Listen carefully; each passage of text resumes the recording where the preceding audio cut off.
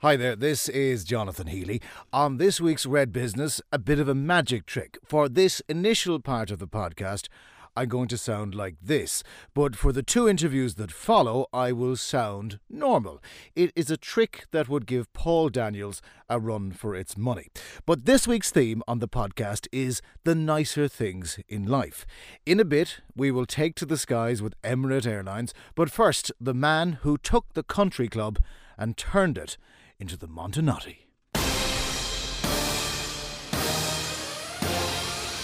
The Red Business Podcast with CompuB, Apple technology and solutions for your business. CompuB.com. Now in Red Business, we're going to talk to a man who has an awful lot of knowledge about hotels in his head, having been involved in the industry for many, many years. Stepped out of it and then, like the Lanigan's ball that he enjoys, stepped back in again. Frankie Whelehan, how are you? I'm great. Thanks for the opportunity, Jonathan, to talk about the hotel business and all that's gone on there in the last number of years. And there has been an awful lot that has gone on in the last few years. Has it turned the corner at this point, Frankie? It has turned a corner in the fact that business is now predictably solid, which is really badly needed, I suppose, to reinvest in all of our hotels, etc. Although it's come out a very different business than the shape we were in the early 2000s. A lot of people have suffered. A lot of families have lost hotels, etc. And unfortunately, there was an international trend of corporations owning hotels, etc. That's almost been put on a kind of an accelerated process in Ireland over the last 10 years because of the recession. So yes, things are better. But they're better for different people, and that's not necessarily a good thing. You now are involved primarily with the Montenotte Hotel. Yeah. That's the one people will be familiar with most. And anyone who's been into the hotel will just see how much of a change there has been. I mean, it used to be the old country club. That's what people would have known it as. Are you willing to say how much you've sunk into it? I'm perfectly willing because, being involved in hotel investment, hotels are not, cheap investments. Between the acquisition of the hotel and the investment, it certainly would be standing north of 12 million in total. You say that very calmly. I do, I suppose, yeah. And you've come to terms with it clearly. Is it the only way to say it, because, I think the market in Cork is a very discerning one, and I'd break that up into a number of sections. Whether it's corporates who are looking to stay with you midweek, are working with multinationals and indigenous companies who have stayed in hotels all over the world, and they have a particular standard that they want, and let that be from Wi-Fi to their in-room experience. Gone well are the days when having a swimming pool and an ensuite room are good enough. Now it needs to be so much better, if you like. If you take the midweek corporate to the weekend break, people's time is just so much more valuable now. And let it be a couple coming down from Dublin or coming up from the UK, they're probably both working. They guard their time off with their lives. So they are making actually an investment in you and in your hotel when they pick a hotel. We're very lucky in Montenotte to have a very, very loyal local base as well. So whether it's, some local ladies coming in for afternoon tea. You do a good scone. We do good scone, yes. Well, would you believe actually within a week of opening, there was a visiting party of 6 local ladies, and they asked me to join the table. They left a seat free, and they proceeded to tell me that they didn't like our scone mix, and as to who picked the colour for the house of the hotel. So you have to be open to criticism. You have to put your pride in your pocket, sit down, listen, and learn. I'd bar them straight out. Having said that, you were involved with the Choice Hotel Group, and I want to talk about that because your involvement in Choice came at probably the worst possible time, insofar as the arse fell out of it from 2008 on. Hotels went through the doldrums. You had in Dublin in particular, you had hotels offering rooms for 20 quid a night. I mean, that must have been a very stressful time, to say the least, for you and everybody else who had their money sunk into this. So Yes, I was involved in probably a very stressful time within the hotel sector, but I was also involved, I suppose, going back to 1998 when I set up the company, in the most exciting time. And between 1998 and 2007, we opened 28 hotels. We were the largest hotel company in the country with over 4,000 rooms, and traded very, very successfully. And we did our first trade sale in August 2007. I remember we got our money when we sold to what is now Delata on the Friday of the August bank holiday weekend. Union Bank Switzerland went wallop the following Tuesday. So it was the great escape. Now, if the story ended there, that would be fabulous. But of course, we felt we could walk on water following that deal. And we found that, we were about 2 miles out in the water and we couldn't walk on water. So we went through a very tough time between 2008 and 2013, essentially keeping the company afloat with 1,500 employees. At that stage, we had 11 hotels, from the Clarion here in Cork to the Gibson in Dublin, which opened in 2010. I signed that deal in 2007 at the peak, but it opened in 2010 by the time the hotel was built. We'd Carton House. So these were big, big operations. But we stuck at it and we worked hard at it. I think we're recognised that we're hoteliers as opposed to maybe other professions, i.e. developers running hotels. We were, and my team were all hoteliers. But at that stage, you were still looking at the numbers. You were still looking at the lack of revenue, all of the noise, which is even hard to think about right now that was going on in the background. I mean, it took a personal toll on everybody. No doubt about it. And I always remember every Friday evening at about 5:45 they used to do, a roundup of the regional papers. And that, you've no idea how good it was to hear that report every Friday because you got through another week. The rug could have been pulled from beneath our feet several times. But the most stressful situations over a while become the norm. And you adjust, and I think it's part of the human psyche. The new, as I call it, the new norm. The new norm occurred, and even though we were in stress, etc. But one thing that we did was we held a very, very tight management council of 5 people who understood everything that was happening in the business. And we made that pact to each other at the very start. Say, look, we may not come through this, but there will be no surprises. And that was really, really important to us. So we do a very, very united team, which I'm really pleased to say did very well when we eventually sold the company in March 2016, having recovered and having got on that path of growth again. Which was a great sense of satisfaction, I would imagine, for you. Huge. I want to talk about the sector right now, because if we were to believe all that we read, it's a fantastic time to be in hotels. In Dublin, they're packed out the door. There's busloads of tourists arriving from every direction. Is it that good in Cork? No, I think it's fair to say that both occupancy and particularly average room rate would be very different in Cork. But equally so, the cost of entry or the cost of buying a hotel or building a hotel in Cork vis-a-vis the site cost would be a lot less. So it's all, hills are green. It's very easy to look at Dublin and say everything is wonderful in Dublin. They're going through a really good time at the moment, but they, a lot of the old operators were burned away. The new, I suppose the vulture funds control a lot of the hotel stock in Dublin. So they will get their money and they will move on, and that's the nature of the beast, But there's a big difference between the two dynamics. Is it good though at the moment? I mean, are you able to look forward with a certain amount of confidence now that, the Montenotte, I think it's the 3rd biggest hotel in the city in bed capacity, is going to thrive, is going to survive in the future, even if there is new competition? It is, but I suppose we've learned, I suppose, with experience that, yes, business is a massive factor, but also the level of gearing that you have in the hotel is another, and that's something that was very different 10 years ago where, it wasn't untypical to put up 10% and be funding 90% and maybe with blended rates and mezzanine finance, etc. Now, I think it starts with the banks. You get 6 times EBITDA typically, which means essentially you have to go out and find 45% of the cash to put in. So that kind of puts controls on a lot of things. There is a solidity in the market. We're very lucky in Cork. The Irish market has been very, very good to Cork. There are worrying signs as well. Obviously, Brexit, the UK market is really important to Cork, down 6.75% this year. The American market is strong, but the dollar is weakening, so that's a concern for next year.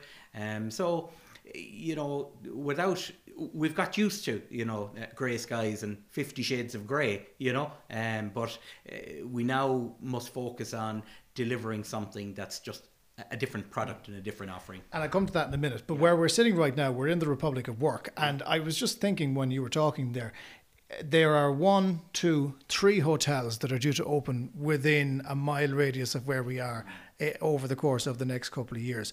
Could we go from the position of not having enough hotel rooms or just the right amount of hotel rooms to having way too many hotel rooms, and all of a sudden the existing operators are competing with new operators, and great for the consumer, pretty poor for the hotelier?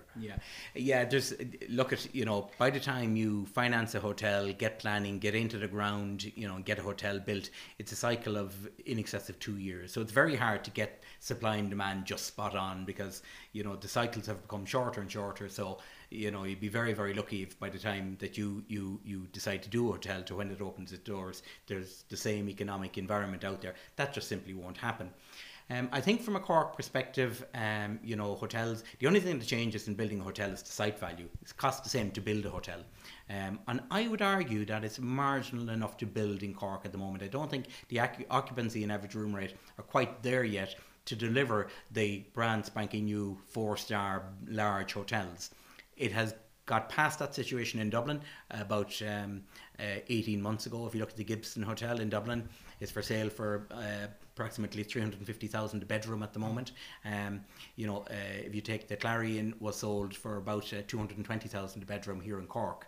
Therein lies the difference, and that would be premium sale at the time, It's a little bit higher than what you'd pay for the average night rate for each of those hotels that you've mentioned it. Yeah. I want to talk to you about standards, because you strike me as a man for whom standards are very important. Are you the nightmare to walk through the door of any hotel, because you're going to see not how beautiful or how gracious or how tasty everything is, you're going to see the problems, and you're probably going to be the man who'll tell them about them? So if you take that particular approach of being a nightmare walking through the doors, then you're confining yourself to one set of eyes looking at the problems. The real challenge is to actually get your entire team to have their eyes switched on. And have everybody motivated into achieving excellence, achieving, not just the standard of the hotel, but the standard of the attitude of the team within the hotel, which to me is as important, And we used to always say that, when you train people, are you training them to go elsewhere? And say, well, the bigger problem is actually not training them for people to stay with you, So I think you have to look at a hotel, get the team behind you, know what you're competing against, know what your peers are at. And I'm not talking Cork here, I'm talking Dublin, London. So where our customers are coming from, that's what they associate the norm in hotels. So the whole team has to be educated into that and motivated into that. And, that cannot be done by fear. It's done by involvement. But do you go around with your finger running it along the top of the counter, checking for that kind of thing? Because I'm guessing, given that the Montenotte is in such good nick and you've spent 12 million euros on it, you want it to be right. No, of course you want it to be right. And, I'm very lucky that the team that's there understand the standards that are required, and they're international standards, and for a very discerning guest, Do I do it myself? Absolutely, of course. But I hope I'm not the only one. I'm hoping that someone has done it before me, And finally, did you change the scone mix, having spoken to the 6 albums? We sure did, absolutely. I was not going to risk. I think the next time I met them, there was probably going to be swinging bulb involved, but so it is changed. Yeah. It is changed, and that's probably the one that I was talking about that I tasted. Frankie Whelehan, we wish you and everybody in the Montenotte the very best success. Thanks so much for taking the time to talk to us.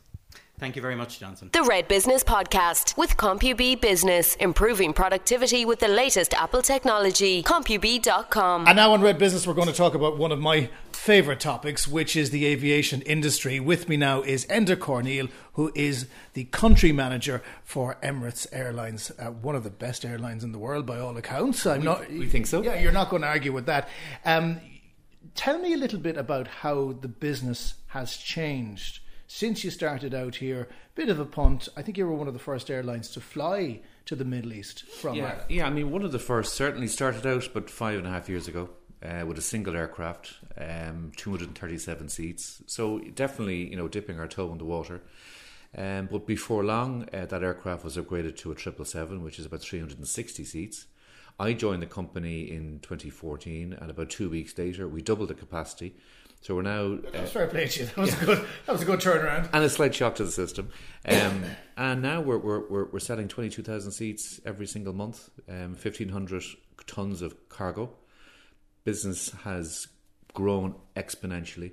About 80% of our customers travel beyond Dubai to places like Australia, the Middle East, other parts of the Middle East, India, the Philippines, and about 20% stay in Dubai. But certainly we've seen huge demand in all cabins, first class, business class and economy class. And, despite increased competition all the time, our numbers continue to grow. So it's been a very successful venture. We live in a country where airline travel is dominated by two carriers. So we're talking about Aer Lingus and we're talking about Ryanair. Now, Ryanair's reputation precedes them. Aer Lingus went through a torrid time and the service dropped. You guys built all-around service, which must make it interesting for you because you worked with Aer Lingus for years. You know how the Irish, what the Irish have come to expect out of an airline. Are people surprised when they board an Emirates plane? Yeah, Emirates take a totally different view about service. That our view really is it's all about the experience for the customer. And that's from the check-in to the aircraft. It's the kind of thing, in a way, Aer Lingus was doing back in the 90s. But certainly we've innovated the product in all cabins. The in-flight entertainment, for example, we offer 2,500 channels. There's bound to be something you're going to want to watch.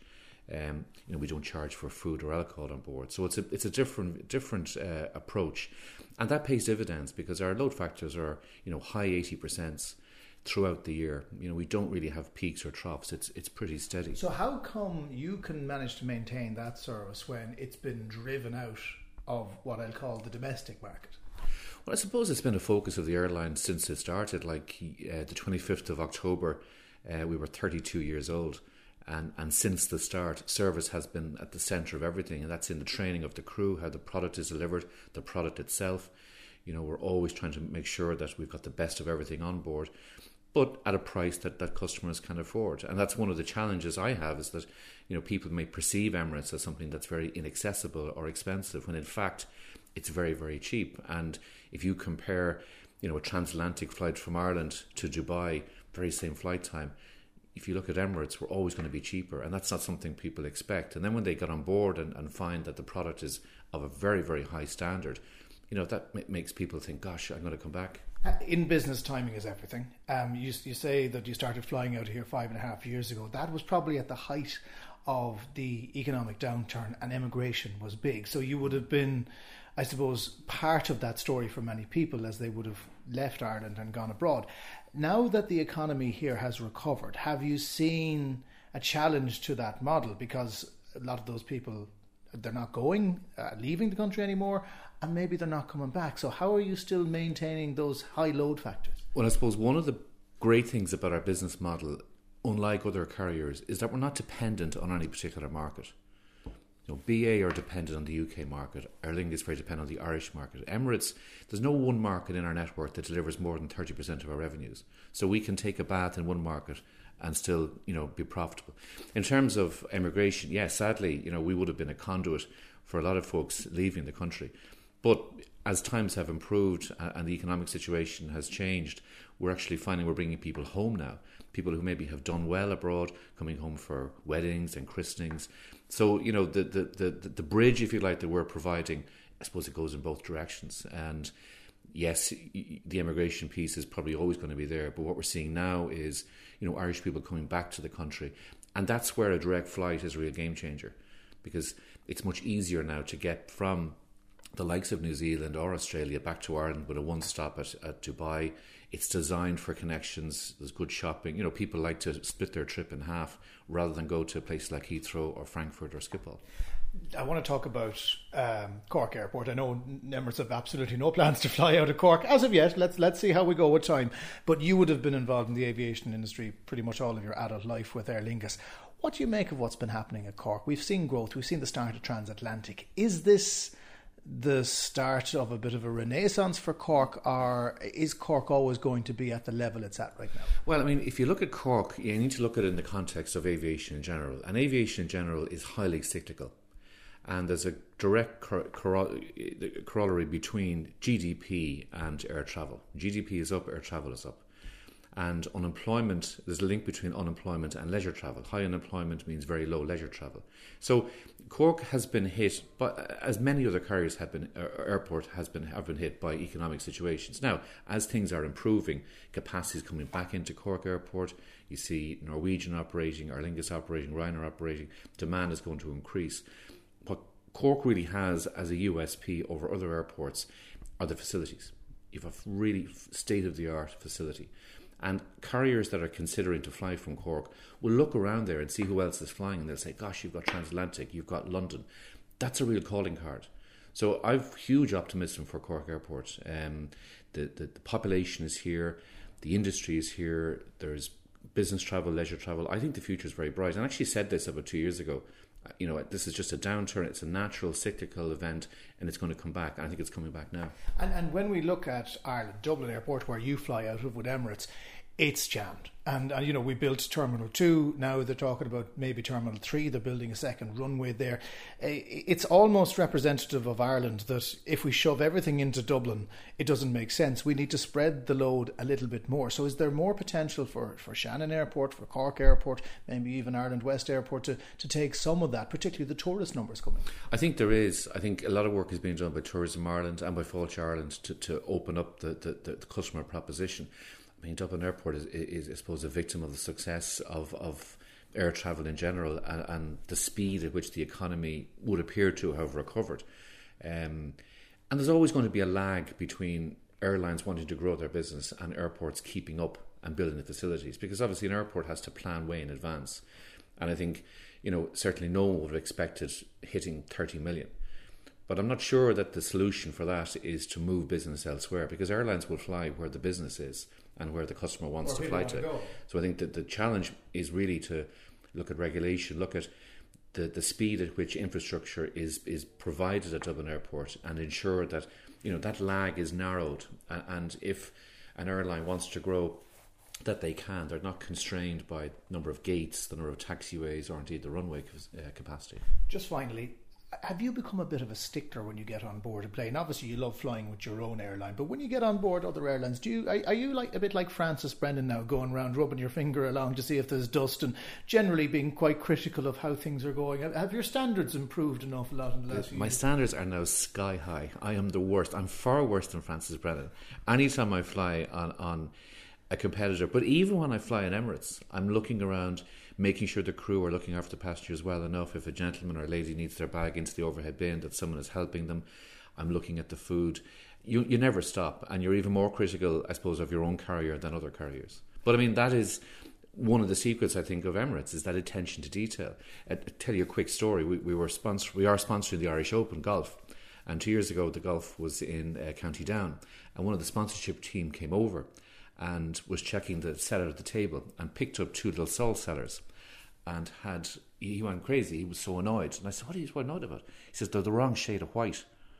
Now, I giggled at the time, but then I thought, that's why it's so good. People like him, senior people like him, are worried about that level of detail. And if we're worried about the colour of the salt cellars on a table at an event in Ireland, how much more attention do you think there is to the quality of the food, the quality of the aircraft? And that gives us real confidence in selling this product, that's the attention to detail. Well, you're already at 1 million passengers out of Ireland. I'm sure that figure is going to grow more. Enda Corneille of Emirates, thank you very much for joining us in Red Business. Thanks, Jonathan. My thanks to Frankie and to Enda and to Niamh Hennessy, who helped put it all together. If you want to get involved, redbusiness at redfm.ie. Catch you on the next one. The Red Business Podcast with CompuB, building your business with premium Apple solutions. CompuB.com.